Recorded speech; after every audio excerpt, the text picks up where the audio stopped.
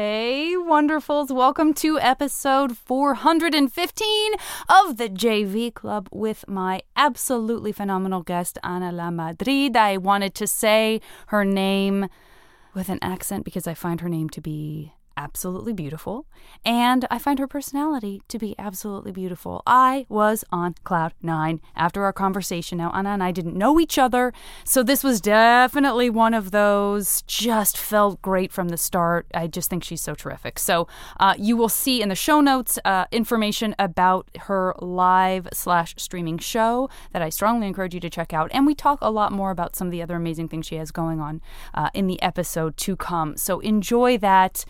Oh, my buddies. Oh, my sweet, sweet buddies. I also want to, again, just encourage you to email your thoughts and feelings about the JV Club, about me, or even just about, like, the MASH game in general, because I think hopefully you find it to be as much of a joy as I do.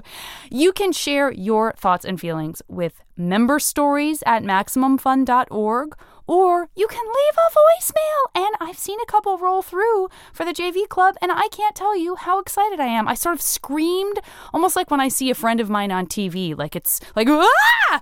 So if you want me to scream and shriek like a fool, please feel free to leave a message at 323-601-8719 about what the show means to you, what you like about it, anything like that, even something that you want to poke fun at me about in a loving manner. I can take it. And then we will play it back during Max Fun Drive. So that's that. You know it. You'll do it. I love you. Enjoy the episode.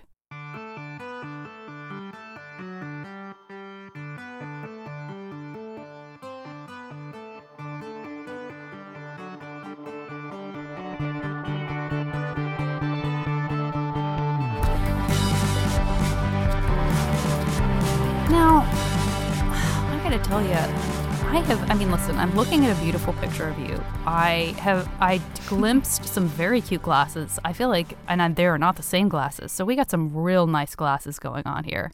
Well, these are my blue light glasses because I spend a lot of time on the computer. Yeah. So Mama had to not lose her sight. Although, let me tell you a little story. Please. Which will take me into my... So when I was in third grade, I begged my mom for glasses. Like, I thought they were the coolest thing ever.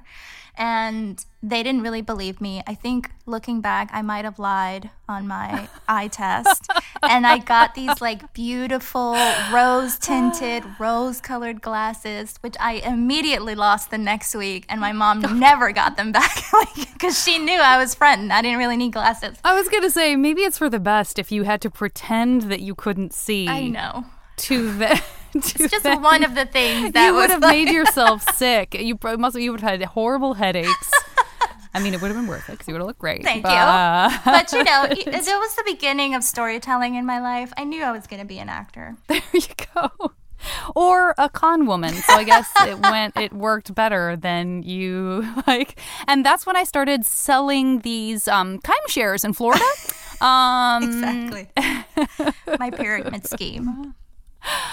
Well, I would like to ask, this is now I'm like not accusing you of being a psychopath or anything like that. No, I could be. No, I'm joking. But listen, you could be. We've only just met. This could go any number of directions. That seems unlikely. But I'm open to it. I'm ready for it. I respect it. Like, here's the thing for me. I did not enjoy lying. I still don't enjoy it. Like, I am very uncomfortable with confrontation. I'm uncomfortable with, like, confronting authority. I wish that weren't true. I wish I were super cool.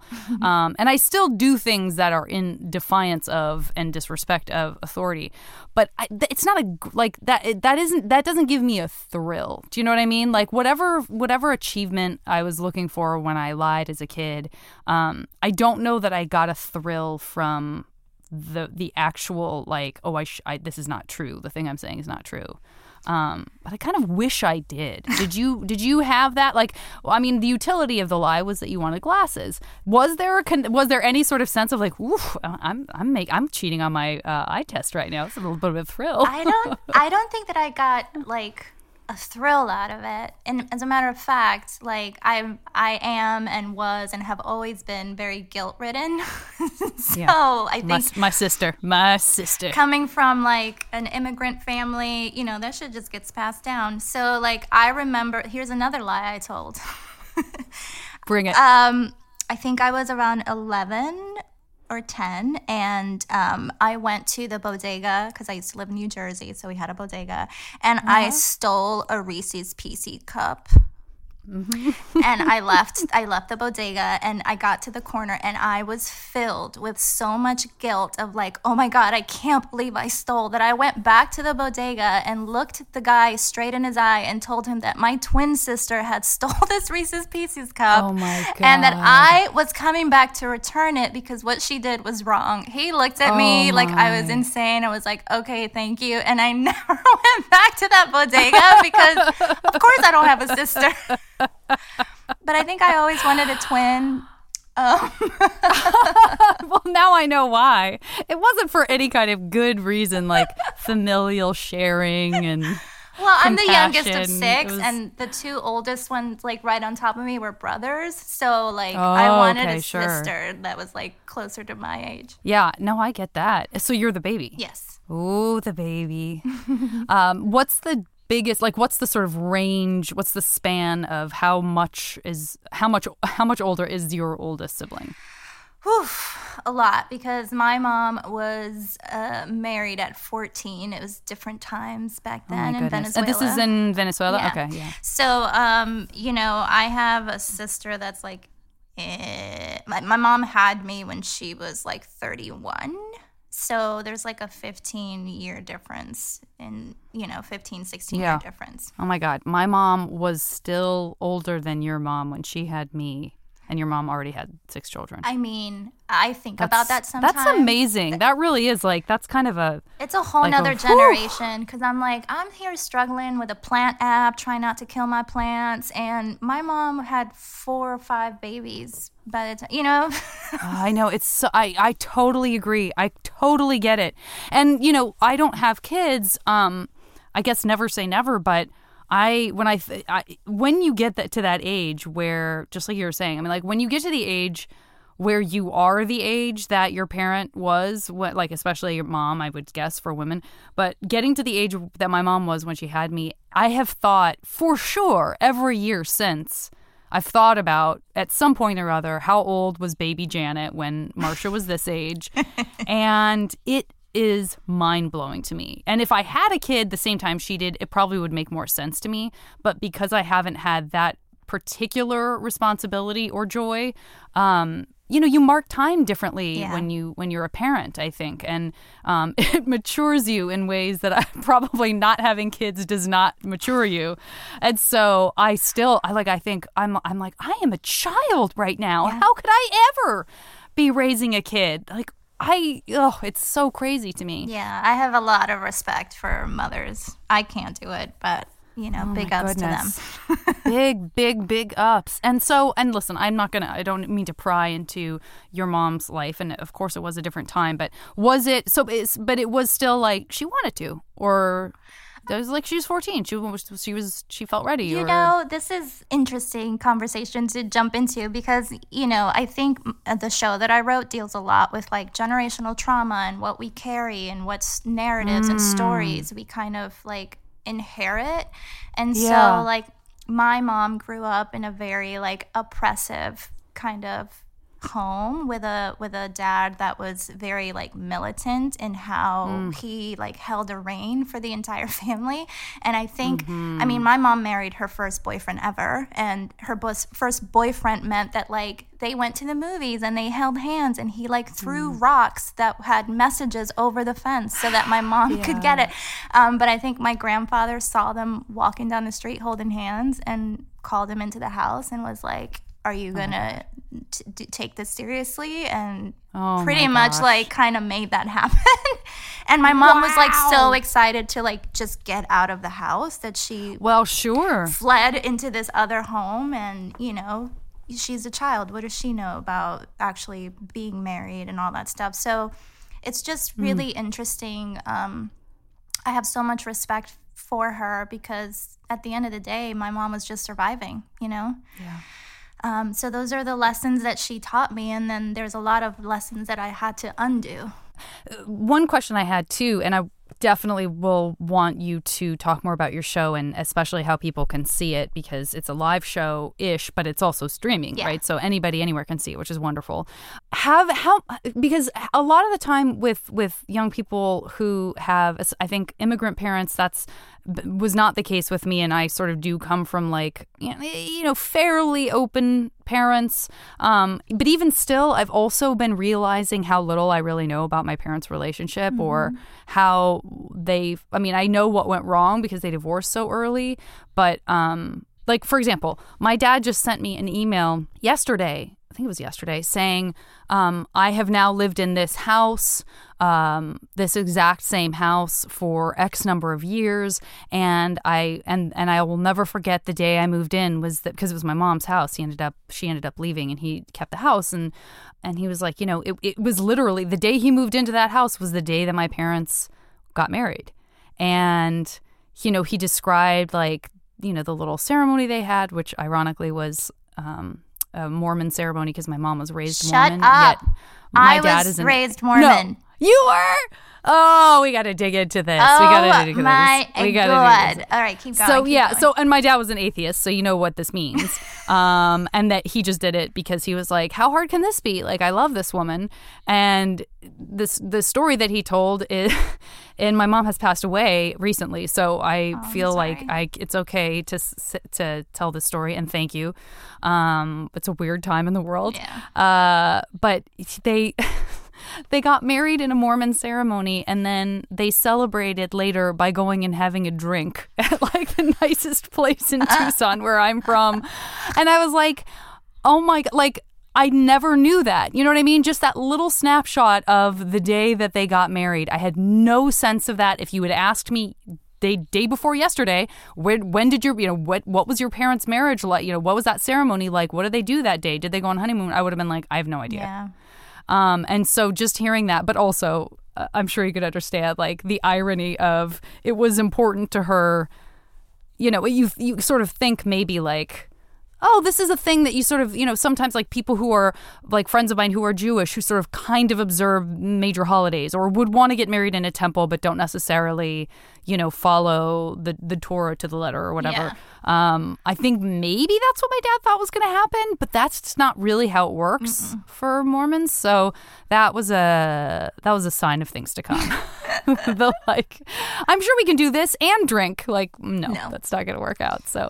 So you were too. How funny is that? And when did Mormonism come into your family? Was it? Well, I think more, the missionaries went to Venezuela and they converted my grandmother, and then I kind of just grew up in it. But when my parents split up when I was 11 or 12, they, he defected and then went full on Southern Baptist, which is a whole nother thing.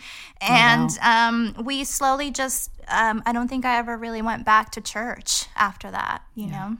I was already a skeptic, because I remember asking, I don't know how entrenched you were in it, but, we used to have those Monday family nights where we would talk about things, and they would... Oh, I'm sorry, family home evening? Yes.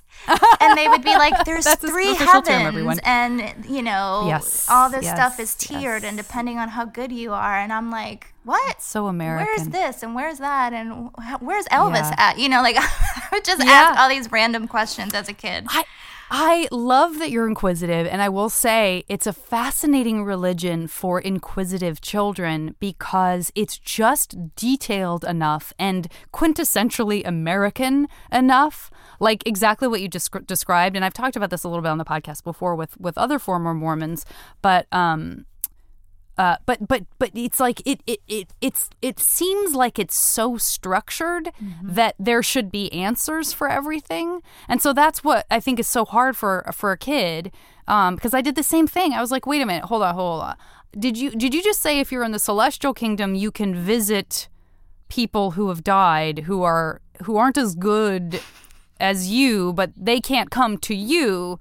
So like they can slum it and come visit you in the lower heavens, but you can't get back up to. And you know what I'm saying? Like there's so much structure to it, but then at a certain point, it does sort of trail off. All due respect to my family members who still get a tremendous amount of love and faith from that religion, and they are the kind of Mormons that you hope people will be, which is like very, very kind and charitable, and they don't turn their back on people who aren't Mormon. Nothing, there's nothing like that. Yeah. But for me, it was just like, wait, what do you mean this is so detailed that to then say like, and then the rest we don't know. Like, it's like, you're like, somebody needs to go dig up for some more of those golden plates. Some more plates. Yeah, right? Because, I mean, if something is an ancient, like, I just feel, and I'm, again, and maybe, I don't know as much about other religions, that's for sure, and there's a ton I don't know or remember about Mormonism, but I feel like there are other more ancient religions where it maybe is, like, the tenets of it are simple enough that you don't necessarily, like, you have so many questions you don't know where to start, and there's no answers anywhere, so it's like, that's faith. But then if you start getting into the, like, real nitty-gritty of, like, and then when you have your own planets, then you're like, I got a lot of questions about this. And then they just sort of fall off a ledge, and there's like, we don't know. Yeah. We don't know from there. Right? I mean, that's tough. It is. And for me, I felt that there was such...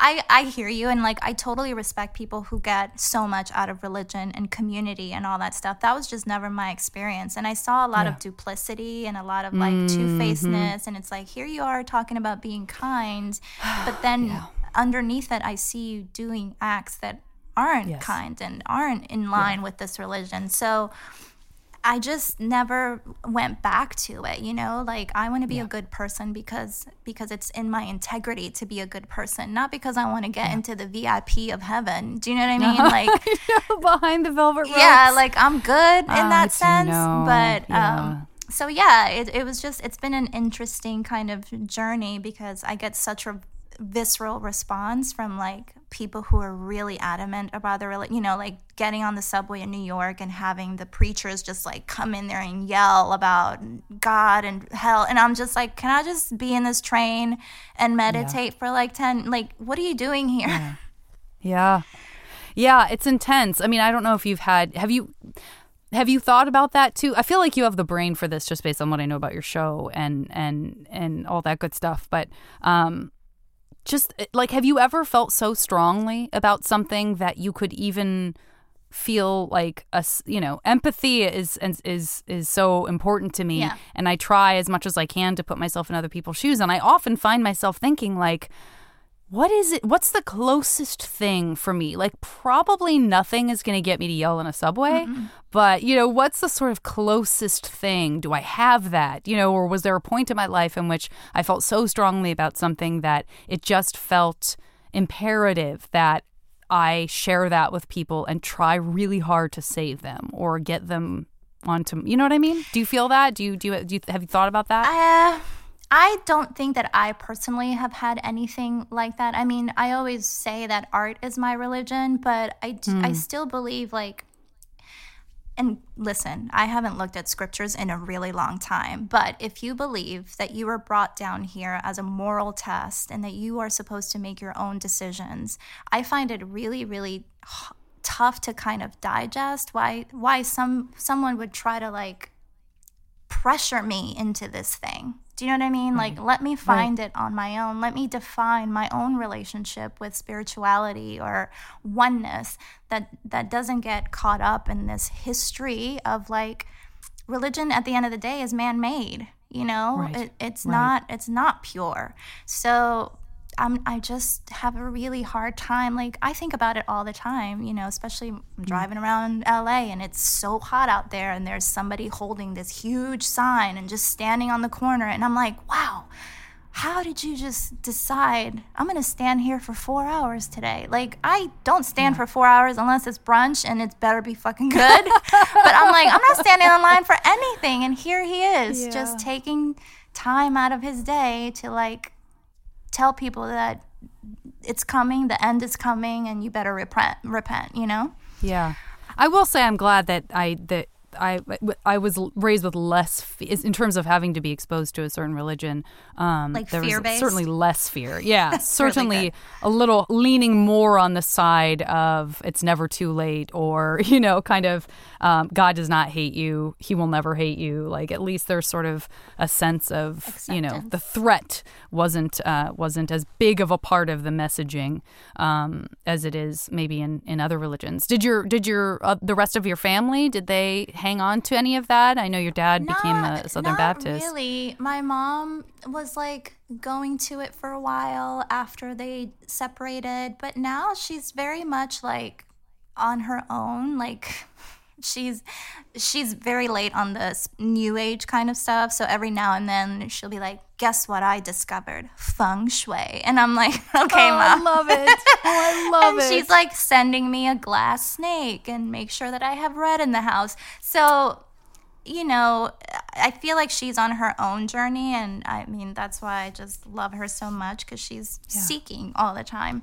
But I think she also kind of found that, community wasn't really what it was, what she didn't find that sense of community that most people find with organized religion. So she just stopped going.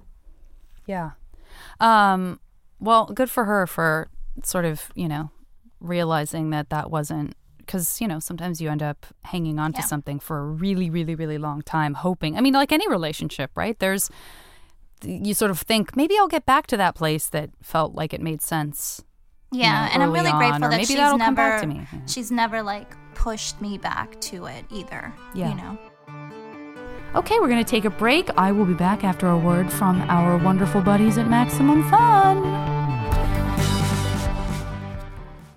My dear bookworms, or wannabe, perhaps soon-to-be bookworms, I am so glad that the JV Club is sponsored in part by Libby. Libby is a free reading app created by Overdrive, and it lets you borrow ebooks and audiobooks from your library on your phone. Come on, tablets, Kindle, computers. It works on all of those. All you need is a valid library card from your library. And even if you don't have a library card currently, you can read samples of any book that you see. And that includes hearing audiobooks, my personal favorite. I don't know why I'm whispering. I don't know that this is a secret. Okay, listen. Libby works just like your physical library. You simply borrow available books, right? You want to read, and then they just return themselves automatically after your loan expires. All you need to do, my sweet, sweet friends, is download Libby in the Apple App Store or Google Play Store to start borrowing and sampling ebooks and audiobooks today. Let's do this. Hey, thanks for coming. Thank you. Thanks. These are real podcast listeners, not actors. We took the identifying marks off this podcast. Just tell me your impressions.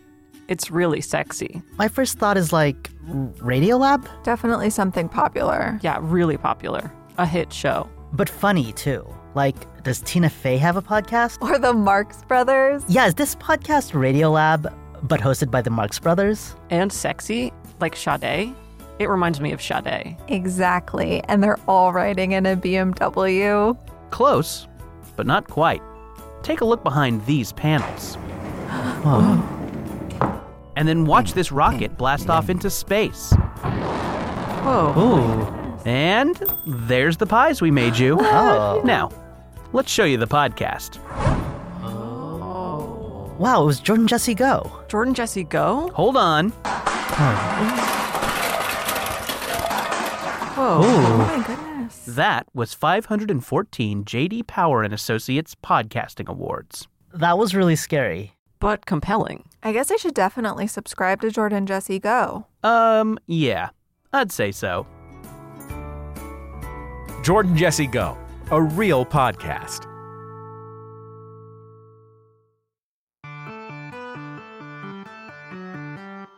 And so when did they immigrate here from Venezuela?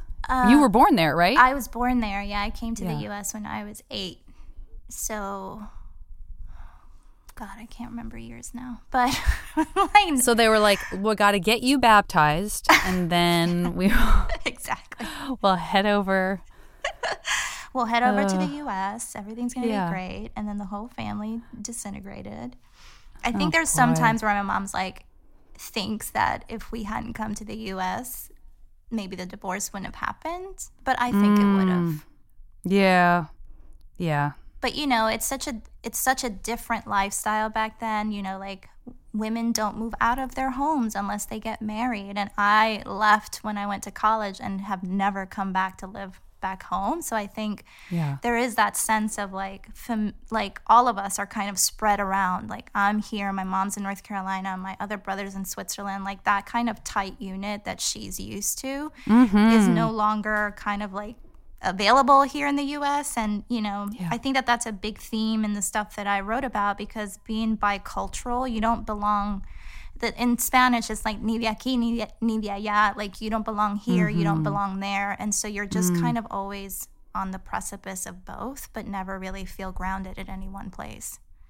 Which is something that many of us can relate to, if not every moment of our lives, in certain moments of our lives. And, you know, sometimes from the outside, sometimes it's obvious to other people, and sometimes it's, you know, people are shocked to know that was a time in your life where you felt displaced or you felt like you didn't know where you belonged. So your mom's in North Carolina now, but you said that you were in Jersey with a bodega. Yeah. I moved presumably around other a things. lot. I don't know why I made it sound like that was the one thing you had in New Jersey. Jersey with a bodega, of course, nothing else. Obviously. And you moved around a lot? Yeah. I went to 5 different high schools. Whoa! So once my parents split, I went to live with my sister in Germany because her husband was in the military. She was stationed there. So I went there for my 9th grade. Then I came back to live with my mom, then went back to live with my sister and split 10th grade. And then I lived with my brother 11th grade, and then back to my mom for senior year. So you can see why I was just like, you know what? I'm going to make my home outside of this. No kidding. And I'm just going to like figure it out. Yeah. I mean, you know, obviously asking you about your teenage years, that is definitely a different conversation than, you know, what was your one high school like? Yeah. And, you know, where did you, so what is the conversation like when you're coming into you're about to be in 9th grade and you want to be in Germany? I mean, had you visited your sister there before? Did you know what to expect, or was it a little bit of a like, let's do this? I'll find out when I get there. It's interesting. I think I just wanted to get away in some ways, you know. Yeah. We about to get deep, girl. So, bring it. You know, like we haven't already. Everything has been very, very shallow until this point. We about to get real deep.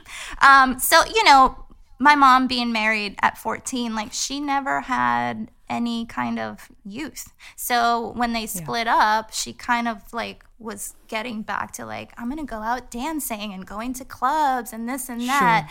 And so I just kind of felt really alone a lot because she would be out working and then she would be out at night, and then my dad was kind of in and out, but you know, not really present as he should have been. And my sister had just gone to Germany, and she was very like lonely and wanted company. So both my brother and I, he's 3 years older than me, so like we both went to live with her for the year.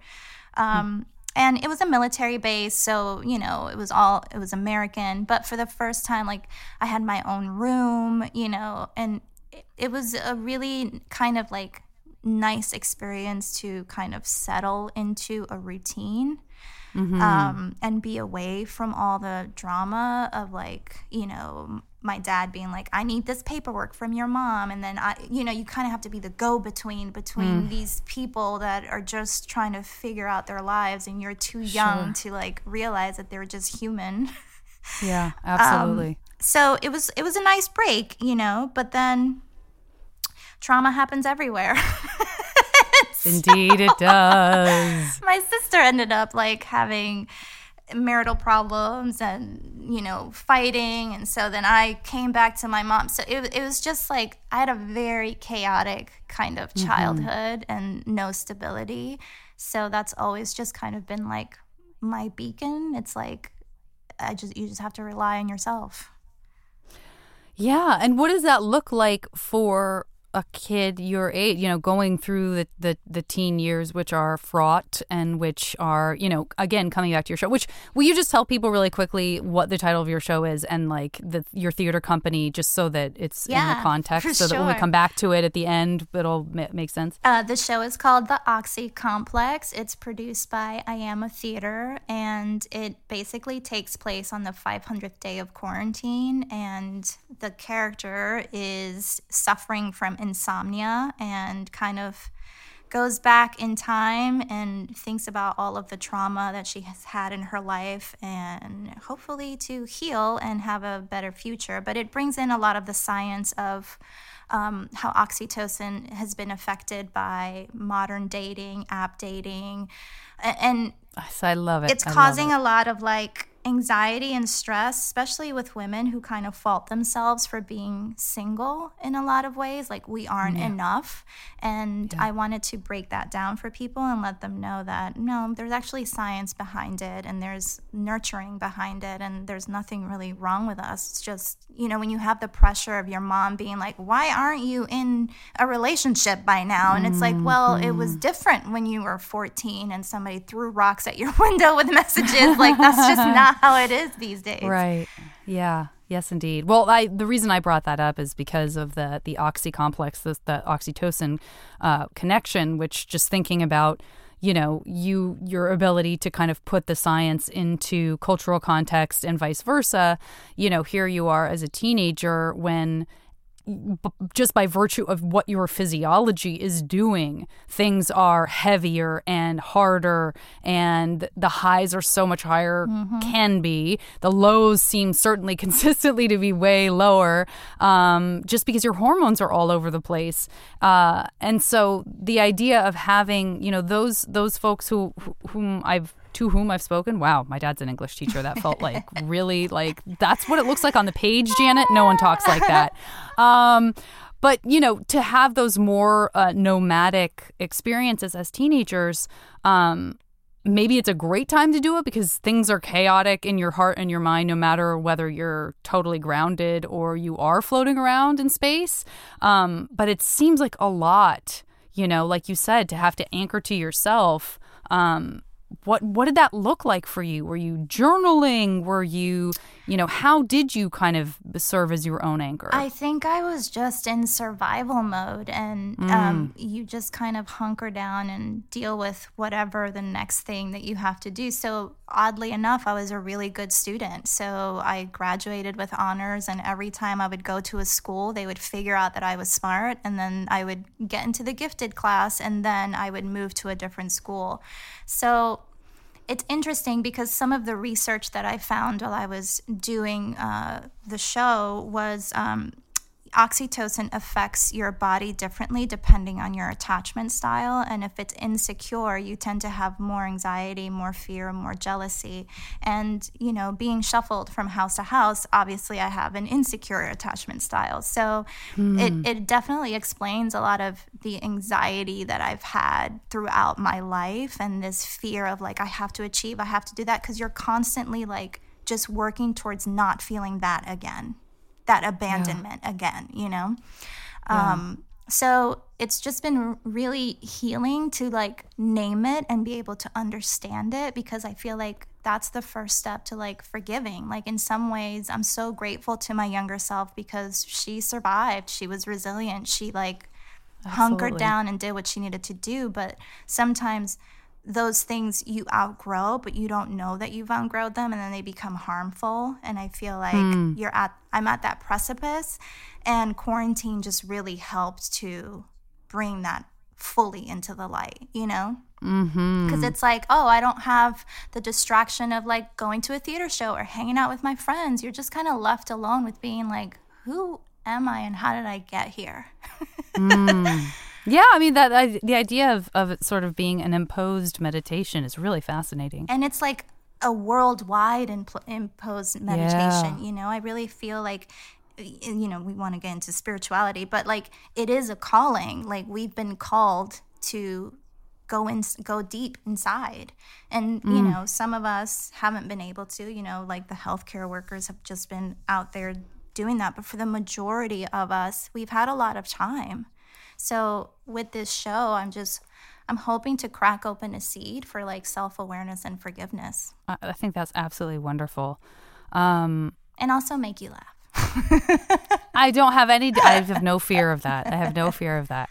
And then to just pull back and this is maybe a little lighter side of all of it, but you know, when you talked about being in Germany for your freshman year, I thought about when I was a junior in high school, and I was a French exchange student just for like not even it wasn't a full year, but when I got there, one of my host sisters had like a ton of New Kids on the Block stuff all over her walls.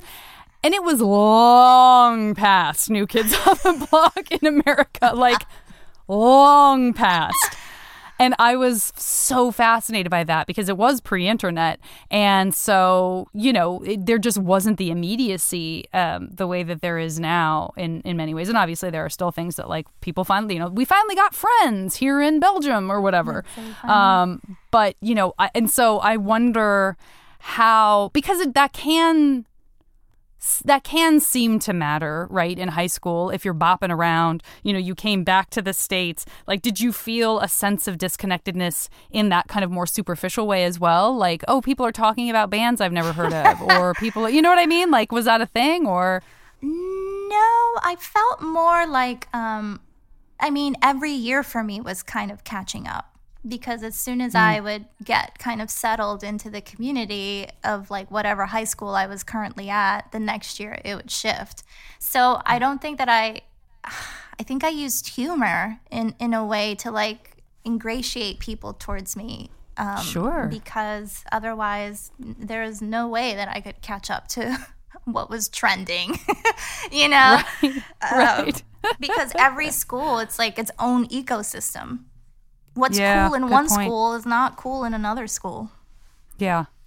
That's kind of nice, too, though. I mean, I think, you know, again, you're not getting so enmeshed or, you know, you're not breathing the same air for long enough that perhaps there is a gift to seeing that, like, oh, this isn't even consistent from one school to the other. So is there maybe a freedom in that? Maybe not that you feel at the time, or maybe you do feel at the time, but is there a freedom to like, oh, this is all arbitrary? I think I didn't realize it back then because, again, I was just like, got to get through this. But looking back, I mean, I think it definitely made me a better actor. I was observing a lot. You know, I was taking in different people, different, you know, cliques and molding myself to try to fit into one, and then going to another school and then finding myself in a different clique.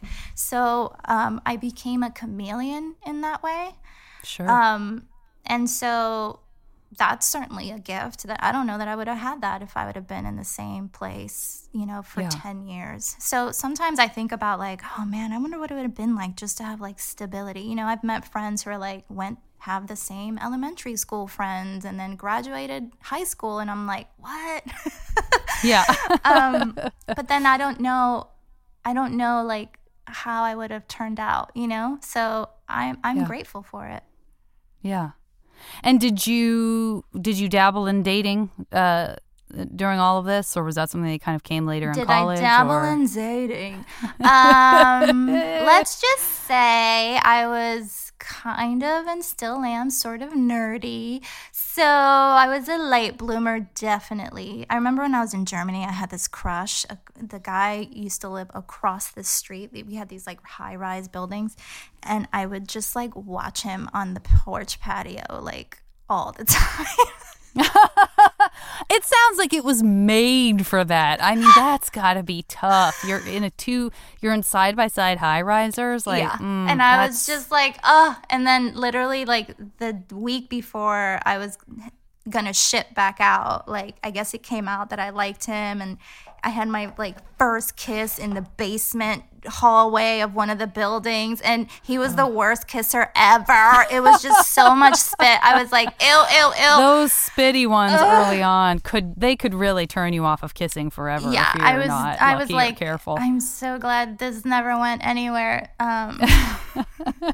What if you're like, of course he wanted me to stay, so I'm changing my trip. No, I got married. No. I was happy to leave after that. Yeah. Again, the freedom of like, well, this is a bad kiss and I owe nothing to this exchange. Exactly. I am totally gone. And I will never literally have to see you again. But you did, that's a nice way to come into, I would imagine a nicer way to come into a school, having it be discovered that you're sort of ahead of the curve than coming in and, sort of losing time because of all the switching around and feeling like you're trying to catch up in that way. That's very cool that through all of that you still excelled as much as you did. Thank you. I'm grateful for that. Because sometimes I'm like, this could have gone another way. You know what I mean? I do. Did you talked about it being kind of a cool tool as an actor. Was that one of the various cliques that you ended up in? Did you sort of start discovering that early? I did. My junior year, I was in a play. But it wasn't something that I got to do a lot because after school activities wasn't something that like I had the freedom to do all of the time. But it just definitely it helped me develop like a language of understanding people that I didn't realize was going to be so useful until I started really getting into the craft of acting. But, in North Carolina, there weren't a lot of Latinos or Latinx people when I was there growing up. And so a lot of people thought I was either a white girl or some people thought I was a light-skinned black girl. And and it's just like the vernacular I could very easily pick up. So I code switch all the time. Mm-hmm. And that's a survival tool, like I can be down with anybody and then I could also like, hi, I'm in an interview and I'm here. You know what I mean? Yeah. It just depends. And I don't know that I would have had those kind of skills. And also like as an immigrant, you have to code switch, right? There are a lot of times where I speak Spanish fluently, but sometimes it feels like dangerous or, you don't. So you're like sussing, like, is this someone that I can reveal that to? Because I don't necessarily always look Latina. So some people assume that I'm something else. So yeah, it's just always been like a survival tactic. Let me come back to this, and I could be wading into something here, and I think that happens to me a lot on my podcast, and I'm just trying to always come at things from a sincere, authentic, like heartfelt way. But you just, you said Latino and then you said Latinx. How is that like, because you have, your family immigrated, like are there different conversations about that vernacular that are happening with different generations of Latinx or Latino? I mean, look, I'm a white girl. I'm from Tucson. My first 6 years of school, I was taught bilingually in English, Spanish. Nice. And then I made the mistake of starting to take French because my mom was a French teacher. And then all the Spanish was replaced by French because they're very similar. So they unfortunately now, if someone's speaking to me in Spanish, I open my mouth having understood what they said, if I'm lucky, and all I can think of is French words. It's really annoying, and I feel like I need to erase some of that and get back to the language that actually is useful and meaningful in Los Angeles. But so I defer to that community and all of the wonderful people I grew up with, and like I will say whatever someone wants me to say. You know what I mean? Like, because I never want to feel like I'm the great white, PC savior coming in and telling another community how they should be named. At the same time, obviously, like there's a lot of sexism that happens in a lot of different cultures, and so I would love your thoughts on that. And again, I don't mean this to be like uncomfortable territory. I just want to be the best version of myself I can. Yeah, for sure. And I find myself having questions about that because I do hear it said so many different ways by so many different people who are Latinx. Well, I think it's something that the Latinx community is contending with. I'm I haven't talked to my mom about that. Like, she's so far removed from it. Do you know what I mean? Like, I'm not, no, mommy, it's Latinx. Right. But, it is a gendered language. So I think as a community, we're contending whether that's something that's all inclusive and what does that mean? And, people are throwing out the X, they're throwing out the ella. So it's kind of all over the place. And I think it just depends. Like, for me, when I talk about in general, then I try to use the Latinx. But what I've been seeing a lot in breakdowns, it's like a Latina woman is a Latina woman. If they identify as women, it's female, right? So Got it. When I see a Latinx woman, I'm like, well, that's not right. Like, shouldn't it be Latina? Right. So the breakdowns are kind of getting confusing to me. But I think we're all just finding our way, because at the end of the day, it is about inclusivity. It is about trying to find a way to like include non-binary folks into our language. And I absolutely respect that, some habits die hard, and every now and then Latino will come out when I mean to say Latinx.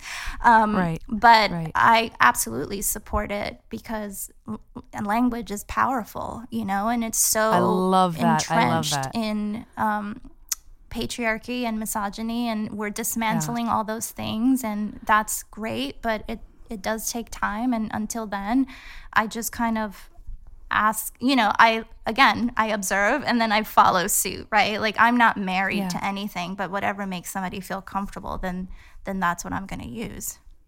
I absolutely love that, and thank you for digging into that with me. And you're right. Of course, I shouldn't. I skimmed over the most, or certainly one of the most important purposes of Latinx, which is, of course, gender and identity and non-binary identification, all that kind of stuff. It is so like everybody on the podcast already knows that the closest thing I have to a brother is my cousin Julian, who is trans and like my hero, and just the most kind, wonderful person in the world. And I love everything you said. I love that. It's so important to remember how powerful language is. And I think the thing that people bristle at now, or at least that makes us insecure. I mean, I already said I hate angering people. I hate confrontation. I hate when people crack down on me about something. And so I think what I don't want is for people to feel like they can't have these conversations because the internet will tell them that they're racist, or the internet will tell them that they're sexist, or the internet will tell them that they're too fearful. Like, I also don't go on social media to talk about this stuff because it doesn't feel like the right place. But I just feel like I don't want everything to devolve into anger and blame. And I know there's so much pain in the world. I have plenty of my own as well. But I don't want to add to anyone's pain, nor do I want to signal to someone that they should take their pain out on another person. I think who might just be trying to do the right thing or to learn, or do you know what I mean? It's just hard right now. It's just hard, and my heart breaks for kind of everyone.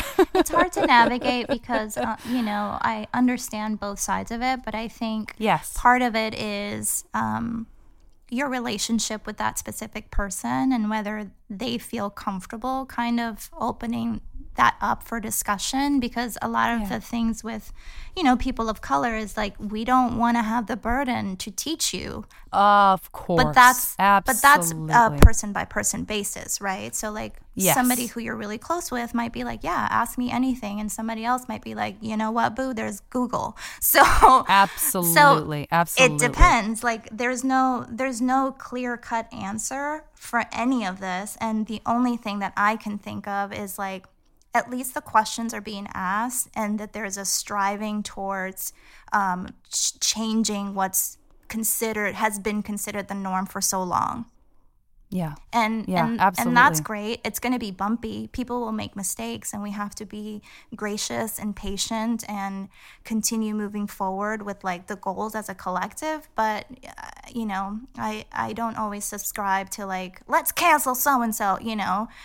Right. Because one of the things that I do for fun is like try to watch 80s movies and see how they hold up. spoiler alert, none of them hardly ever hold up. So it's like, it's rough. It's really rough. So, that's just like, thank God we're changing, but also it's hard to get some people to see that. Yeah. Yeah, I was thinking about that, and then I promise we'll come back to you and we'll get into this MASH game, which will be fun and light and whimsy. But I was talking about something akin to this the other day, because there have been the New York Times, I believe it was, did that sort of one-off like Britney Spears kind of documentary about freeing her from the business relationship that she's in with her familiar relationships, and the Monica Lewinsky stuff, and sort of cringing back on the kinds of jokes that were being made on late night television. Not to say that there aren't still plenty of jokes being made on late television that you're like, wow, really? That's your take on it? Cool. Yeah. But, to look back and think like, I think especially for very young people, because I was this way too. I mean, I was aghast at things that, were okay when my parents were teenagers, that by the time the culture and had sort of progressed to where it was when I was a teenager, I was like, I would never have thought that it would be okay to XYZ. And it's really interesting to look back on that and think like, there were people laughing at those jokes about Monica Lewinsky who would never, ever have said they were sexist, they themselves. Yeah. Like, I'm laughing at this joke, we're making fun of this, but like, of course I'm a feminist. Monica is her own woman, and she made the decision she made because she is a woman, and women are free to make those like, you know what I'm saying? Like, the whole lens through which you look at something, that people would be like, but no, I don't, at the time, laughing at something didn't translate into what we now would think of as anti-feminist or anti-female or part of patriot. You know what I mean? And so I think that's another thing that's so interesting about it is the longer you live, the more you understand like how things evolve and how outrageous it seems to you when you're younger. And then as, universe willing, we get better and better at some stuff, at least. Yeah. That we all are going to have those moments. Like, if we're doing the right thing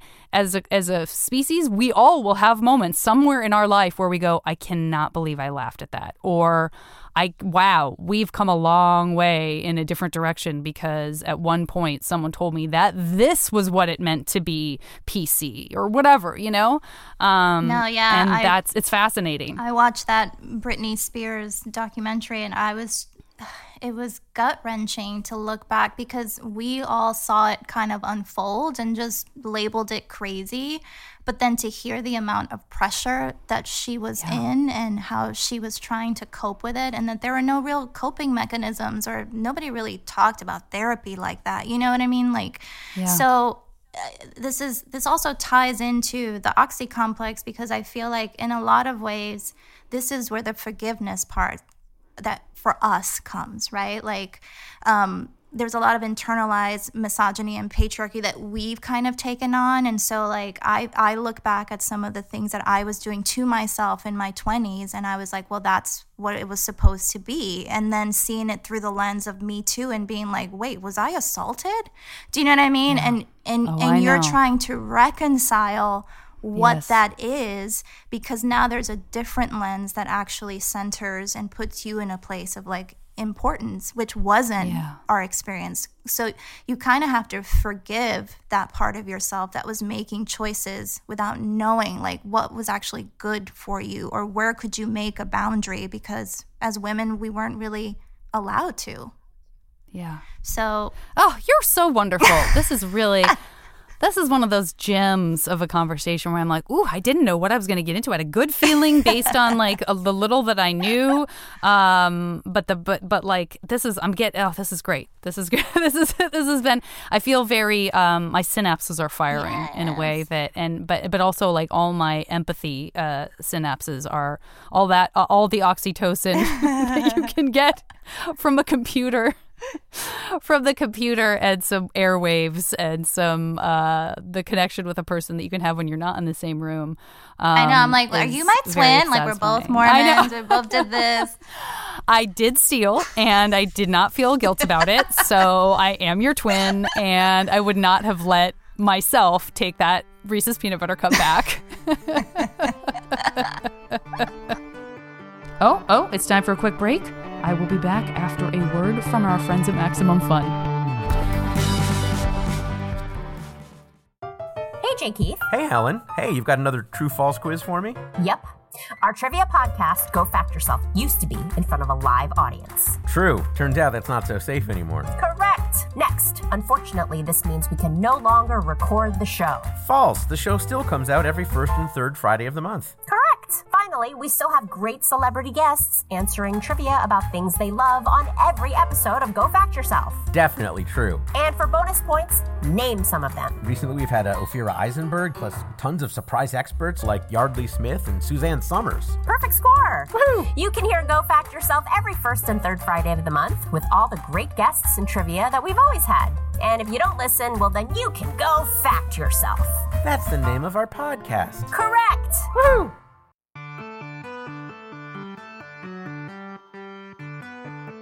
Oh my goodness. All right, let's get into this MASH game.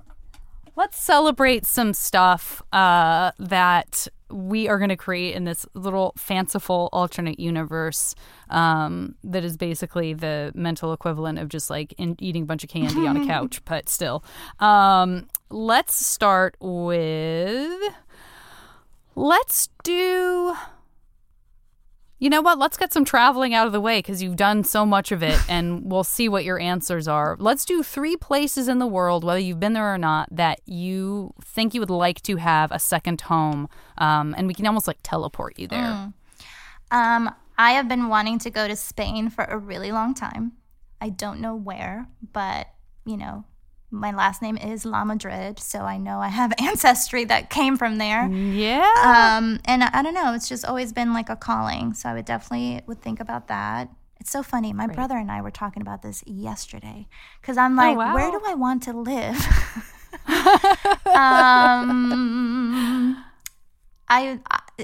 We talked about Paris, but then we were like, it looks cute, but is it cute? Do you know what I mean? Like, we don't know what's going on over there.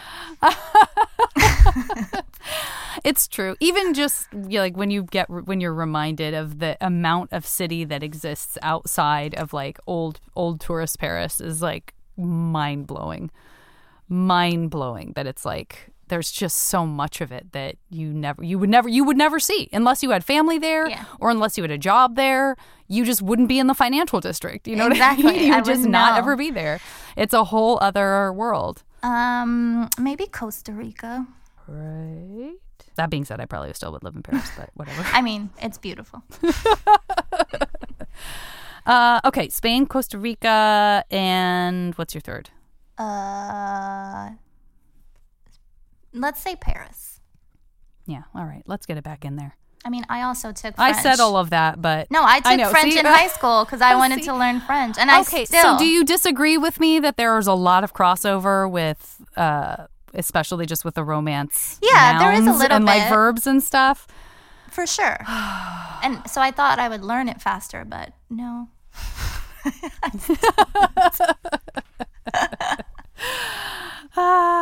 Okay, great. All right, next category. Let us do 3 movies that you can jump into and just be in. You're not reliving the plot. You're just sort of getting to be immersed in that world. Ooh, like they're my favorite movies? Yeah, I mean, unless you have, like, there might be a favorite movie of yours, like, you know, I'm trying to think of like a horrifying, like, you know, like, oh, I love 28 Days Later as a movie. It's so fun to watch, but I wouldn't want to be in there with zombies. Oh, gotcha. You know what I mean? But like so it could be that you're like, you know, I wouldn't say Legally Blonde is my favorite movie, but for some reason I'd love to just like hang out with it. You know what I mean? So don't feel pressure to make it your favorite movie. It's just off the top of your head, like kind of what sort of calls out to you right now. I mean, I talk about this in the show, but Spaceballs was and still is one of my favorite movies. Great. And if I could just be in a room with Rick Moranis. Fantastic. Eternal Sunshine of the Spotless Mind is cool. Yes. It's a wonderful, I think I would movie. love to just jump into somebody's brain. Yeah, that's such a great movie. Gosh, I want something fun. You want something less emotionally taxing than Spaceballs. Exactly. I mean, I have the world to worry about with that one. It was like the Babysitter's Club or something. Yeah. Let's just say that one because I did read the books when I was little. Great. Okay. All right. Let's do 3 romances. It can be any person, any time, any character from a book or a comic or a movie or whatever you want. 3 people that you have this that you could have, and listen, it could be a whirlwind romance. I'm not committing you to this person for the rest of your alternate universe life. So 3 people that pop into your head. I mean, the first one romance. is gonna have to be Ryan Gosling. I'm sorry, Great. I still love him, even though he married Eva Mendes. My students, when I was teaching in grad school, my students made like a little collage of me holding hands, and they like pasted my face over Eva Mendes. And I still have it to this day. I love it. Who else? Ooh, who's that guy that plays Noah on The Handmaid's Tale? You know what I'm Max, talking about. Is it Max Minghella? Yeah. Right? Yeah. Is that right? I heart him a lot. And I'm scared that his first name isn't Max. it might not But be. it is. He is a Minghella. He is a Minghella. Is he? I'll look him up Yeah. right now. I'm in front of my computer. Thank you. Yeah. Who else do I mean, I just have so many crushes on people. It's hard to name. Oscar Isaac. Yeah. Great.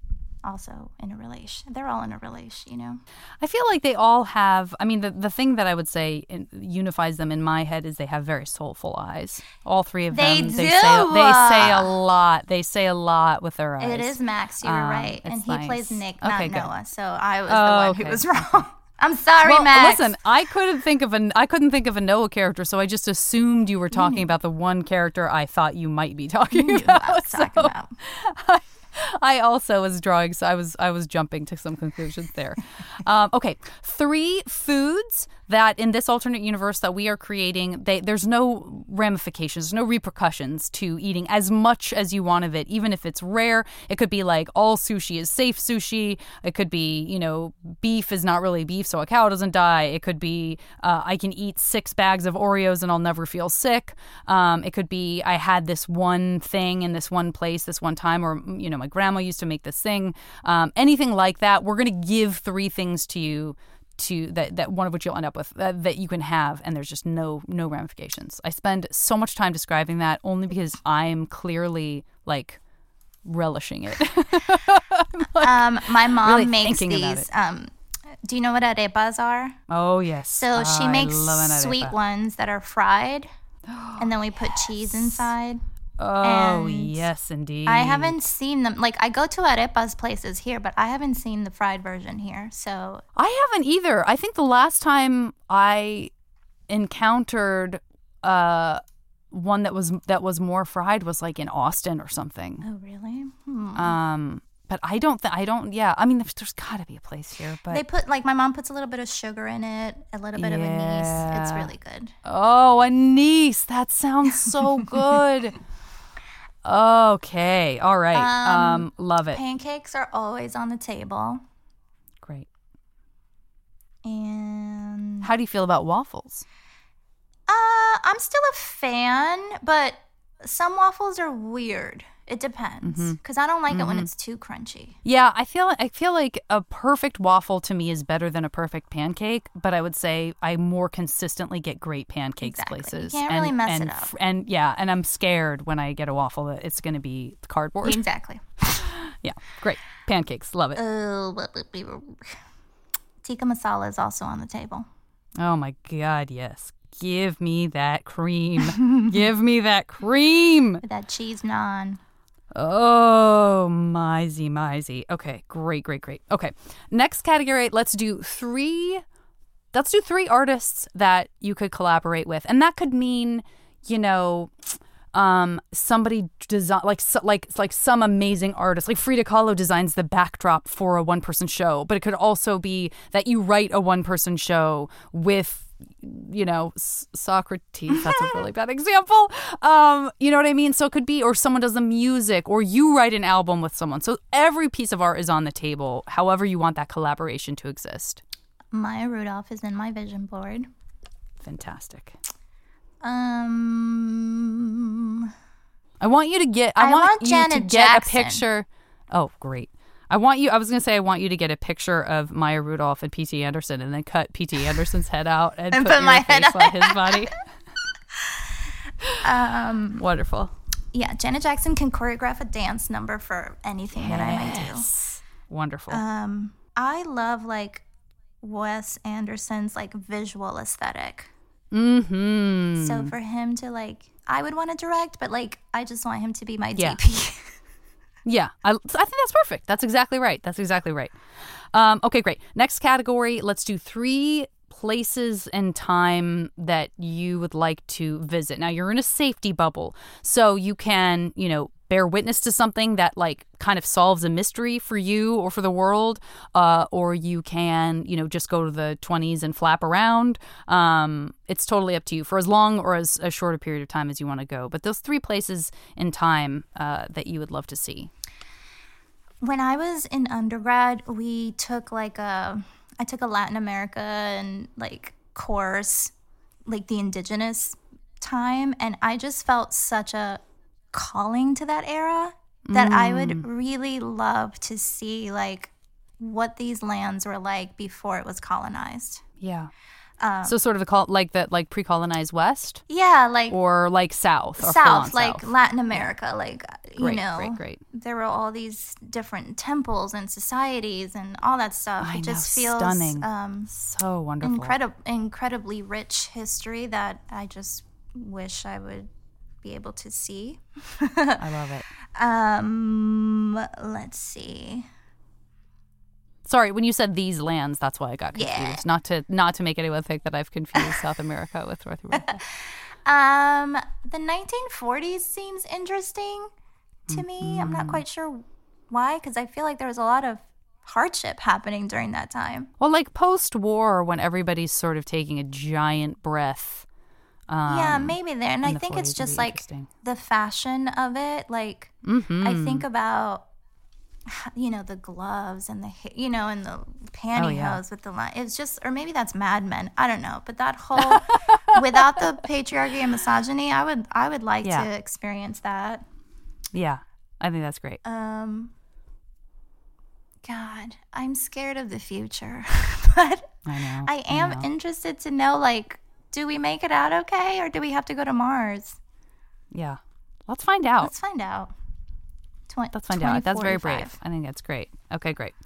Okay, you did make me want to explore this further because I love what you said about the pantyhose with the line down the back. That's a very specific reference, which causes me to think perhaps you'll enjoy this category. If not, I guess we could chunk it. But 3 styles from any time and anywhere in the world. Everything is the same level of comfort no matter what it looks like. So a corset, if that's sexy to you, feels exactly the same as wearing sweatpants. Nice. And it's all, empowered to make you feel however you want it to feel. But 3 styles, so it could be like, a male French soldier in their revolution, or it could be, you know what I'm saying? But I loved your specificity. And I do love the idea of being able to like walk around in something that I would never be accepted walking around in. But it's just like, but in this alternate universe, no one looks. It's great. It's just great. I love the pencil skirt like look. Yeah. I think that's why I said 40s, because it's got like the little tight top with the belt and this. My mom's a seamstress, so I grew up watching her make tons of clothes. Oh, that's so cool. I don't know, like Marie Antoinette times seems kind of interesting if it wasn't so heavy. Yeah. And like the saris in India are just beautiful. Oh, just the reverence for fabric and textiles and color and stunning. Agreed. Love it. Okay. Final category. Let's do 3 alternate universe it's not necessarily a job unless you want it to be. Let's put it this way. So it could be that you're a politician in this other world, but it could also be just that you own a business, you know, so you haven't given up what you're doing in this world. You just, by the way, also own a restaurant, right. But all the work is done for you kind of thing. So either way, but 3 alternate universe jobs. And let's assume the best about whatever they are. Ooh, let's see. A baker. Like, I make desserts. Oh, great. I mean, I guess a therapist. Don't apologize. If for whatever reason, I'm telling you, you'd be amazing. Yeah, so like if let's I just had look at that in like the coping face. mechanisms where I didn't feel, because I'm also like really empathetic. Like if I know, if I, could, I would take every person's problems I out would be with like, me, I oh my think. God, I'm so sorry. And let's see. Ooh, I would love to be like an astrologer. You know, like I read amazing. astrology charts for people. Great. Also a type of therapist, could be argued in That's a true, that's different, true. fun way. I love it. Okay, let me ask you this final question. What, if you could have anything for dinner tonight, what would the sort of main foundation of that meal be? Anything? Mm-hmm. I mean, I have a terrible sweet tooth. Like, I'll eat pancakes for dinner if you let me. Okay. You want me to put pancake? Okay. I mean, let's switch it up and have like strawberry whipped cream pancakes. Whoa! Okay, this is going to be fascinating. Hold on just a second. Because this is the number that I'm going to be using. Oh, really? That's so funny. And so maybe I better just use pancakes. Yeah. I was going to get out of control. I just wrote the entirety of strawberry whipped cream pancakes, and I got a little sad for the number's sake. Okay. Okay. Will you now, let's revisit all the ways in which people can follow you, can see the play, can learn about you, and celebrate how awesome you are further and beyond this podcast episode. Oh, thank you. You can watch The Oxy Complex at go to iamatheater.com to purchase a ticket, or you can purchase it on my website, anna-lamadrid.com. It's running till April 18th. You can follow me on Instagram at _Anna LaMadrid. I'm also an audition coach, and I have a self-tape studio, so that's at Put Me On Self Tape. So, you know, I'm busy out here in these streets. The self-tape thing, by the way, when I saw that, I thought, what a great thing to offer up to people, because it really is like a whole other world. It's a whole other world, and me and Alicia started a membership platform in March called The New Triple Threat, where we're building courses that are going to level up people's tech skills and teach them more about the business and the craft, because I feel like everything's changing and we have to keep up. So yes, I'm really excited about it, and we want to keep the price down, because I feel like so many people are being priced out of this industry. So it's really important to me. And I'm also offering a BIPOC scholarship. So I'm giving 6 BIPOC actors 1-year membership free. Oh, I love it. Of course you are. That's fabulous. So if you go to Instagram at Put Me On Self Tape, there's a post there, and you can enter it there. And then I'm going to be announcing the winners on May 1st. So yeah, I'm really excited about that community. It's really helped me kind of stay sane when you're in the service of others during this time. Indeed. And I really love the community. People are just, you know, it's uplifting. Oh, that's great. Gosh. I can't listen. Look, I like come you so join much. us. I just said gosh. Are you? Let's be friends. What was the last? We're friends. Oh, we're friends. Okay, good. But I cannot tell you the last time I just went, oh gosh. Like, that was very sincere. Very sincere please gosh join our on my community. part. I'll reach out. I mean, I'll listen, let you I know. don't have to get into this. Please do. Because I cannot tell you what makes my heart sink more than getting an audition, and that is not how you should feel. Oh, I know. And now we're In this getting like business. these 24-hour turnaround times. So Yeah, here's 12 pages. Put yourself on tape. Here are the requirements for the tech. Good luck. Yeah. No, And you're I just like, did a oh, freebie God. video for people, teaching them how to use a teleprompter. Oh, that's great. So that's great. What a great idea. I'll send that to you, too. This is fantastic. Oh, this is fantastic. All right. Let me tell you what else is fantastic, and that is this crazy alternate universe mash that we are looking at right here. I feel like we got a lot of things represented here. It's a very smorgasbord of great stuff that, sometimes it feels like things are a little narrow because they all sort of fit into one, like, oh, remember how you want to go to France? And then you said a bunch of other French things that you liked? Well, it's a very French-themed results. But this, I feel, is a little of everything, and that feels right. So... First of all, I want to congratulate you on your fantastic work as a therapist. Thank you. Because I know that takes a lot of time and effort and a lot of energy. And so when you do go to your apartment in Spain, yes, to just let your hair down, just make it about you and relaxing. And, listen, maybe even that is too real world and you just want to slip into something that's just fun and silly. And I want you to know that you could pop in to the Babysitters Club whenever you want. And that is the level of stakes that you're playing at. So that is another wonderful piece. I want you to rest assured you can have unlimited pancakes whenever, wherever, including sharing with your romantic partner, Noah, a.k.a. Nick, himself, Max, Minghella, right? Minghella. I think I said it right the first time, and then I started questioning myself. I also am very excited. I think you are going to rock this very posh and poised and fabulous look from the 1940s, yet staying incredibly comfortable the entire time because it's sort of magical in that way. There's a timelessness about that outfit. I have to believe that even when you dip into the future of 2045... to see what I can only assume is a utopia, you will be very well received, even in the ensemble that you are sporting. Speaking of sporty ensembles, who they somehow managed to make them look comfortable even as they're dancing the night away, Ms. Janet Jackson herself Thank you. is going to be collaborating with you on a future project, on a future artistic endeavor. Fantastic. I love this new life. And that is your new life in the alternate universe that we've created.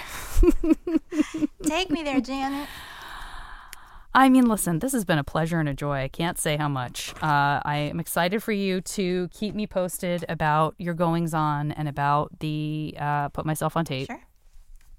Will do. And everybody listening, I hope you've enjoyed this as much as I have. I hope you've enjoyed it 50% as much as I have. I hope that at least once today you think about it and go, oh gosh. I will talk to you all next time on the podcast. The show is recorded by me and edited by Julian Burrell. And as always, the JV Club theme song is Back Before We Were Brittle by the amazing Say Hi.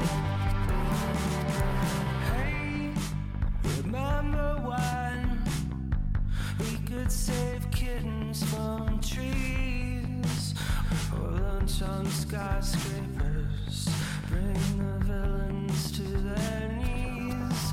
Maybe we should move someplace new and build time machines to go and get us back. MaximumFun.org. Comedy and culture. Artist owned. Audience supported.